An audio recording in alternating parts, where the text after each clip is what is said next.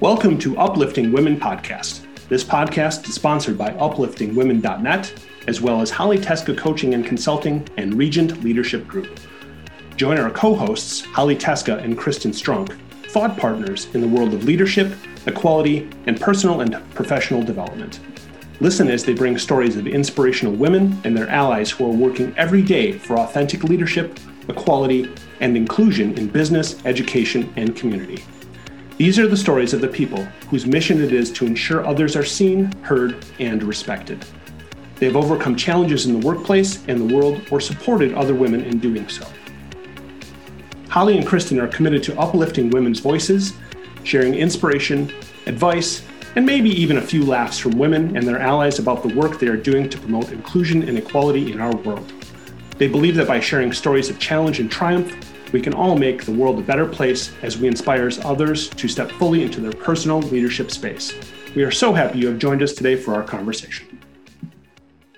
Welcome, everyone. This is Holly Teska and Kristen Strunk welcoming you to the Uplifting Women podcast today. Today, we are honored to have with us Dr. Mira Brancu, who is the founder of Brancu & Associates, a boutique consulting firm that aims to help leaders navigate large, complex organizations and helps organizations make it easier for them to navigate. She has a special passion for helping emerging and underrepresented women leaders gain the influence, power, leadership, and resiliency skills needed to succeed in today's diverse, complex, and ever-changing world. She also specializes in working in healthcare, academic, federal government, and nonprofit industries. With over 20 years of experience as a counselor, psychologist, researcher, leader, and consultant in large, complex organizations, Dr. Brancu has built an unrivaled understanding for how to apply psychological principles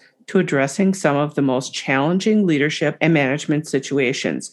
She helps leaders strategically and intentionally build effective teams, resolve stressful conflicts, deliver important messages, exert influence, develop a resilient leadership mindset, and manage at all levels. Dr. Brancu received the 2020 Early Career Woman Psychologist in Management Award, has a National Psychology Today blog focused on women's leadership, is an associate professor at Duke University, and an associate editor of the Consulting Psychology Journal. Dr. Brancu holds a PhD in clinical psychology, a master's degree in counseling, and certificates in business essentials, diversity, equity, and inclusion, Lean Six Sigma, and transformational and mentor coaching. We are so grateful to have you here today. I don't know what you do in your free time with a bio like this. My goodness. I don't know. I'm an overachiever that specializes in busyness. Mira, I read your book, Millennials Guide to Workplace Politics, that you wrote with Jennifer Wisdom. And I know it's part of a series that focuses on providing help to millennials in a variety of different capacities in work and life, etc. But I got to tell you, this book is applicable, and I'm long past being a millennial.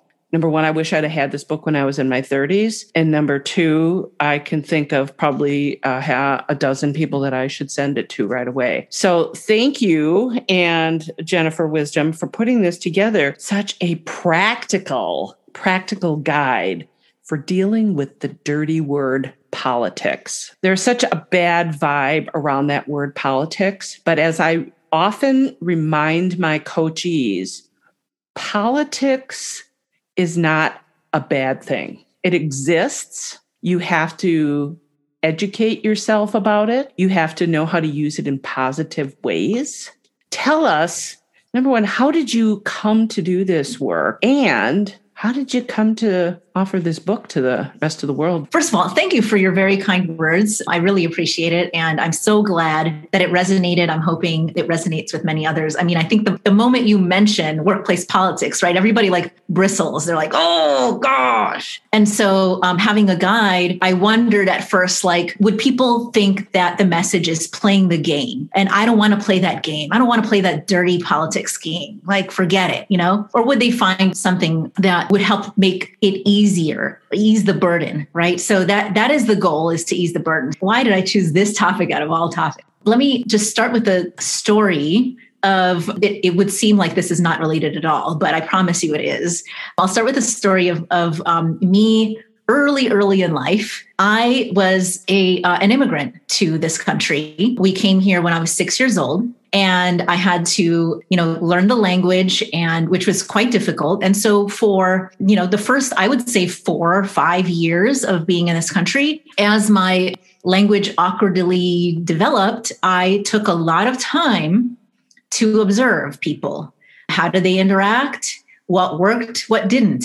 Why were these people popular and had all this power and influence? And why were these people not popular or didn't have power and influence? And how did that happen, and why? And what were the communication patterns? And so I didn't know that was like my budding, early psychologist developing inside of me, but that's probably where all of that started. And as I learned the language, and I obviously have conquered it, as you hear, I thought, okay, I've got the language down. Now I'm going to get a degree. I'm going to conquer the world of my career of choosing, right? So I started my first career as a counselor, and feeling like I was fully equipped at this point. How old were you at that point? So I was at that time starting at about 23 years old, and through maybe about 25, let's say. Really overzealous, excited about, contributing to the world and all of this stuff. And I worked in a somewhat large, complex system for public schools and then for private school. And what I learned over time was that you can have the language down and not understand the culture at all. And this was only revealed to me after a major screw up. And what happened was I just took everything really like a straightforward thing. Like it is what it is, and I present it, and things will be solved, right? So I remember one day reading something about ethics and telling my leader, hey, I read this thing about ethics, and I think what you're doing is unethical. And I just thought you'd want to know, and here's some solutions to it. Which is, looking back, ridiculous and embarrassing, right? This person was several layers up from me, not even like my immediate supervisor, but several layers up. And I didn't realize that was wrong until my immediate supervisor sat me down and said, Mira, that was not well received. And I was like, what? And she's like, no, that was not well received. And it hit me like sort of a bolt of lightning then and there, like, oh my God, I made so many assumptions. And I felt so bad. And I was like, let me talk with her. I want to straighten this out. I want to have a frank one-on-one. And my supervisor was like, no, absolutely not. Let this go. I fixed it. And I was like, oh, you fixed it. Thank you. Wow. Phew, thank you. What did you do to fix this? And she said, Mira, I just told her that English is a second language for you, and you sometimes miss things, and this is probably one of those things that you missed. Okay. Yes, English is a second language, but now it's a first language. You can hear me right now. There's no problem I have with the language, right? But what she did was she felt like she had to cover up my grave error with this sort of easier way to brush off. But instead, what happened was that basically put a label on me as clueless from that point forward. And I wasn't invited to the decision-making table anymore. I was excluded from certain things because I was going to miss things. I was clueless, right? So at the end of that whole career, I said, okay, I am never, ever going to work for another large bureaucratic hierarchical system ever again. That's it. I'm done. But somehow, when I finished my clinical psychology degree, I ended up working for what is arguably one of the largest, most bureaucratic hierarchical systems in the US. And I was like, how did I even end up in this situation? what am I doing in this situation? But everything was different at this point. Everything was different for me because I ended up in a really fortunate situation where I had a mentor who, even though he was my supervisor, had gathered so much experience in the system, so much knowledge. He was a vast, a wise and strategic person who really helped me understand how to understand a culture of any system, not just one, but really how to go about understanding how to navigate any large complex system or culture. And this could apply really to any situation. So as a result, within 5 months, I was promoted to a management position. Within 3 years, I was provided with a stretch assignment and asked to go help serve in a leadership position, basically two positions above mine, in a role that was managing a very politically sensitive situation and with high visibility and high stakes. And then from that point forward, continued to be promoted into larger, higher level leadership positions, higher stakes, larger scope, more politically sensitive, people in leadership roles trusting me that I can handle these situations. And the point is that I was the same person. It's not like I changed personalities, right? And it's really about learning a skill set that wasn't available to me in my first position, and what a difference it makes when it is available to you, yes. When you do have access to that information. So bringing it all together, over the years, what I've really enjoyed, that I've found rewarding, is when other women earlier in their career would come to me and say, Mira, how did you get this done? How did you accomplish this? How did you get visibility on this and get approval of your leaders? How do I get past this very frustrating barrier? And realizing just how much I had learned and picked up and was able to share. And so I realized, not everybody has access to this kind of mentorship. Like, it's very, very rare. And that kind of mentorship, not only is it rare, but it's rare at much lower levels for younger people, for earlier career people. It's usually available only at the highest levels of an organization when somebody's really invested in your work. Guess who's often not at those higher levels? It's usually women and people of color, right? And so my goal with this book and with what I do is to have translated in a very practical way all of the things that I picked up and learned that worked, as well as based on lots of literature review and research about what works, to make it as accessible as possible to as many people as possible in a very easy to read, just choose a chapter and read about it. It doesn't have to be read start to finish, that kind of thing, but as practical as possible, as simple, as quick as possible. It truly is just that. And a question I have for you is, do you feel that early career misstep was an accelerator for you in becoming much more politically savvy? I think it was a combination because, of course, by the end, I felt so burned. I never wanted to engage in it again, right? So that could have created an enormous barrier to me leaving and never trying again, which we have a lot of women in that situation, being burned once and that's the end of it, right? Forget that. I'm never engaging again. And so when I actually first started with my new career, I was fairly resistant. I was I'm not playing any games.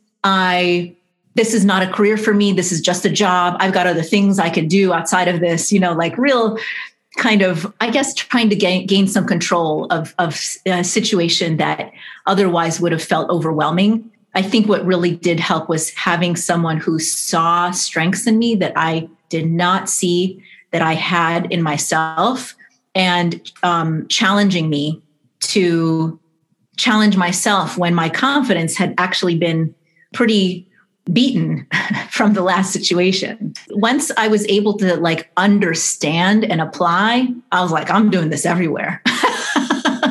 And it really it is kind of amazing that once you have this skill set, I'm able to enter most environments, whether it's, volunteering for an organization or contributing in other ways in my community. I usually end up in a leadership role within a year as a result of just this becoming a natural part of how I function. Right. Sort of the message I'm hearing is you can't avoid politics. It's there. Yeah. You can have a bad experience. You can say, oh, I'm never doing that again. I'm not playing the game. But the reality is it's part of the culture, and learning how to navigate that is a critical job skill. It's critical life skill, I would argue, because we're constantly bombarded with sticky situations that we have to figure out, all right, how do I do this the right way? I think what you mentioned about you can't avoid it, right? You can decide I'm not going to engage, but that level of disengagement is really shortchanging your potential opportunities. And it doesn't just shortchange you, it shortchanges anyone who's working with you, because they're leaning on you to do your part of any team project. And if you refuse to work with certain people, figure out ways to work around barriers that don't make sense or whatever, and just throw your hands up, then that's fine, but you're losing out on a lot of opportunities, greater results for you and your team. I also agree with you. You started out talking about politics as neutral, and it is neutral. The downside for us these days is we've been sort of bombarded with the negative side, and we don't see very often the positive side of how to do positive, honest politics. That's the problem.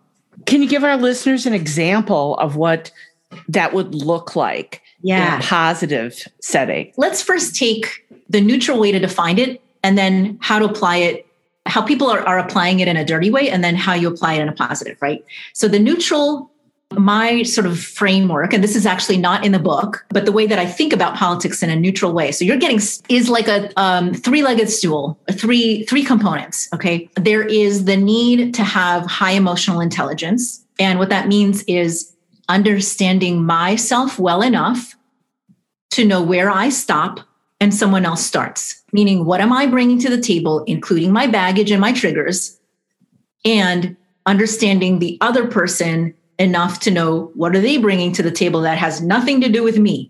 You can use that in all kinds of ways: negotiation, sales. I mean, it applies to lots of things, this emotional intelligence. The second leg is understanding systems. You are not in a vacuum.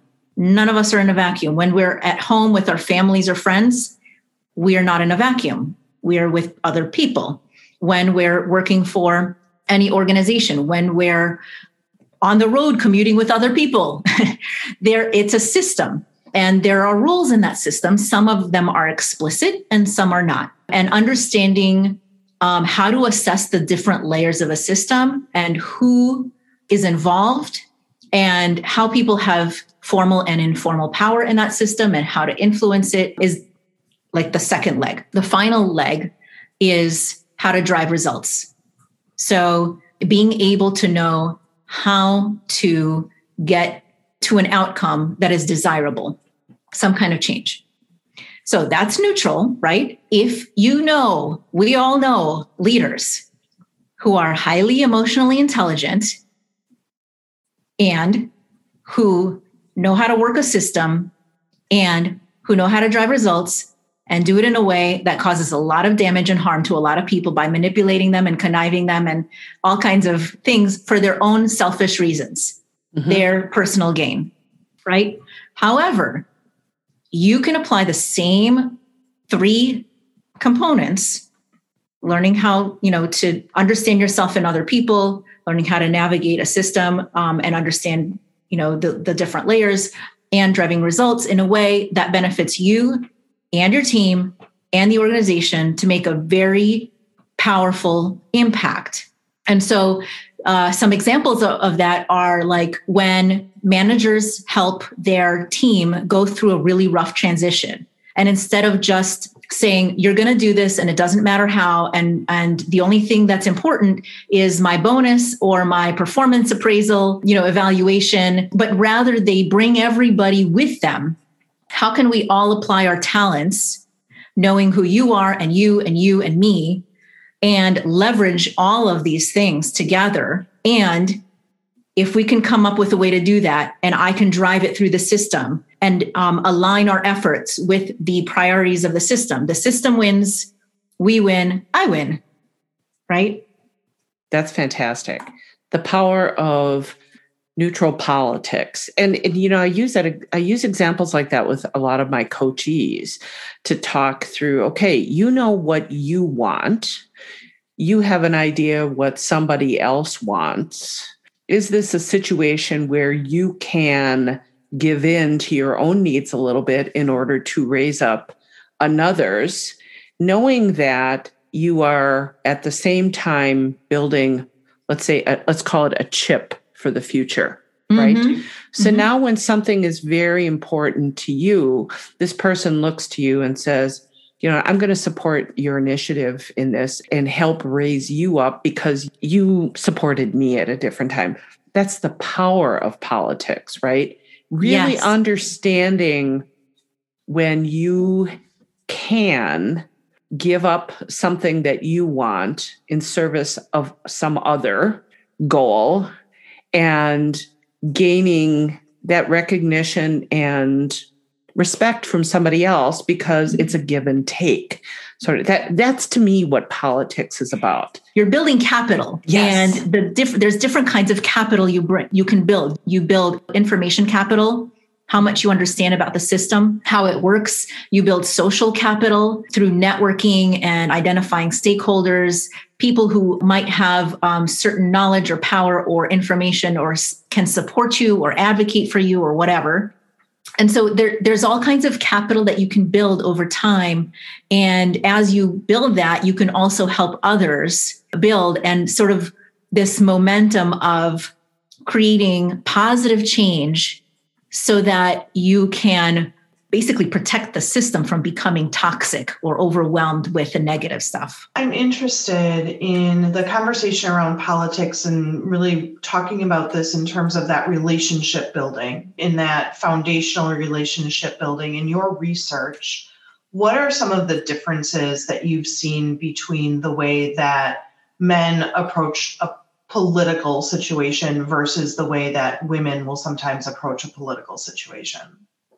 So I hate to generalize because, of course, there's going to be some women who do the same as men. Of course. But that said, I think because of the fact that men have had so much more historical experience sharing information with each other in lots of different settings and ways. For example, historically, and still to this day in certain industries outside of the work setting, they go golfing, they go to the bar. They, do things that might be harder or more prohibitive or not desirable for some women, depending on their own, personal circumstance or situation. Or they don't even think, they forget to invite women if they're in the minority in a situation. And it's there that they share all of this information. Oh, but if you go to so-and-so, then so-and-so has the power to be able to stamp that and move it forward. Don't go to so-and-so, they won't stamp it. Like all of these things that we haven't been privy to. And so the problem for women then is we assume things are really straightforward, and we either keep our nose down, hoping that our work will get noticed and then it'll move forward and somebody will just magically take our beautiful work that we've done and move it up the chain. It'll get approved and yay, which rarely happens. Or we just won't be privy to that kind of information about how so-and-so is much more effective at helping you, carry this forward because they have a lot more influence than if you just go to the person who's actually in the role to do it. These are the kinds of things. So Part of it is not having access to that knowledge and not necessarily looking for it or assuming that it is as straightforward as it's supposed to be. And the other is finding that kind of icky and not wanting to engage in it in the first place. Like, do I really need to work around? I really don't want to work around, this person. I really don't want to have to self-promote. This is like another really big one, right? Is they think about the kinds of things that have become really natural to men, like self-promoting or negotiating or, these kinds of things. They see it as not natural, not authentic, and don't engage instead of realizing it's just another way to communicate. Negotiating or self-promoting or asking for a promotion or whatever is just another way to communicate to leaders who aren't tracking every single thing that you're doing all the time, helping them track what you're doing or helping them engage in understanding your needs and you engaging in understanding their needs. I don't think that it is a failure on women's part at all to try to figure these things out or that they have any failure in abilities or it's really access to this kind of information.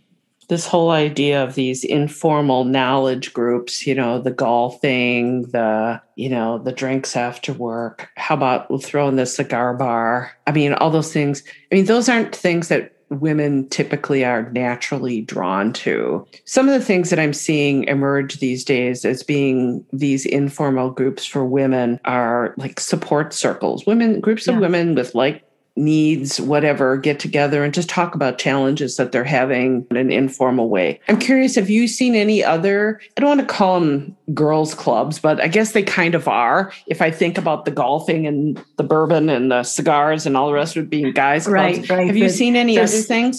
So stereotypical, right? Unfortunately. Now they actually have even formal groups in some sort of more forward-thinking organizations called ERGs, right? And they're like resource groups for not just women, but all kinds of affinity groups.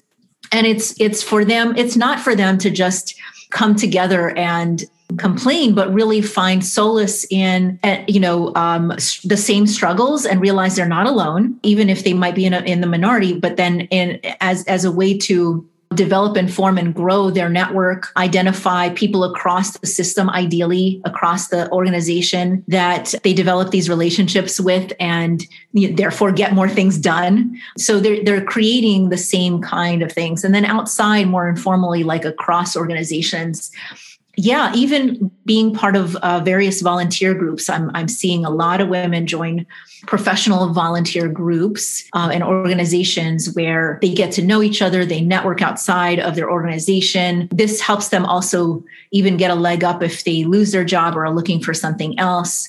Even like going to the gym together as groups or whatever. So there's lots and lots of ways now, especially with the internet and with all kinds of affinity groups developing constantly, online, are thankfully many more ways these days that women can connect to other professional women doing, the same thing or in the same industry and ask each other like for support or for guidance or for how did you get this done? So the basic message is you don't have to do it alone. You shouldn't. You should not do it alone, period. Yes. Yeah.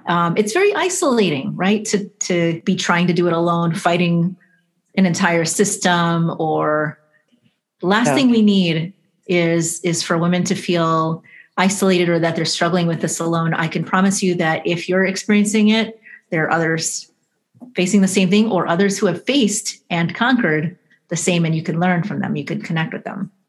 We've talked about men on the golf course and the cigar bar. We've talked about women and the opportunities that they have. Where is the crossover? At what point is the conversation about politics across the organization and helping everyone get their footing and not necessarily driving that separation between the way that women share information and the way men share information, and really just coming together of the way that we share information? Yeah, I love that question. And I think that is where we are right now. I think many men are sick and tired of playing that game as much as women have no interest because they suffer too. I mean, it is, we talk a lot about toxic masculinity these days, about how unhealthy it is for men as much as it is dangerous or damaging to women. Men are looking for ways to support and to do things in a way that feel good and authentic for them, and where they can make an impact and make a difference just as much as women. So that is why these kind of politics it's not gender specific. This is for us to really come together and change the game, because the way it's been played is unhealthy for 98% of the system, of the people in an organization. It's fabulous for the ones at the top.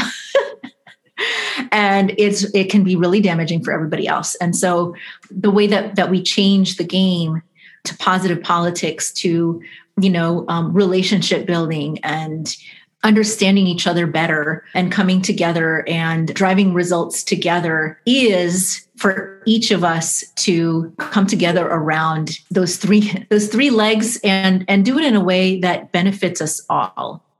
It truly is about communication and understanding yourself, understanding others, and as you said, the system, and the fact that at the end of the day, we're here to deliver results. So how do we get to those results, and how do we communicate needs across those different constituencies? Tell our listeners where they can find you, where they can find a copy of your book. Millennials Guide to Workplace Politics. It is on Amazon, and leave a review if you can. And you can find me at www.Brancu Associates. That's BRANCU Associates.com, or on LinkedIn under Mira Brancu. And I'd love to connect with people. It's been a really good conversation. I hope people come away from this thinking differently about office politics, the fact that you can try to hide from it, but probably not successfully in your career. Mm-hmm. So instead of avoiding it, learn how to go through it gracefully. If you're a woman, we understand that might be even a little bit harder for you. So thank you so much for being a guest on our show. Thank you so much for listening in on this latest episode of Uplifting Women Podcast. Holly and Kristen appreciate your dedication to uplifting women and look forward to you joining them again soon. This podcast is sponsored by upliftingwomen.net, as well as Holly Teska Coaching and Consulting and Regent Leadership Group. Please visit your favorite platform where you found this podcast to leave a review. If you are an uplifting woman or a man who champions women's success with a story to share, Kristen and Holly would love to talk to you. Please visit upliftingwomen.net and leave us a message.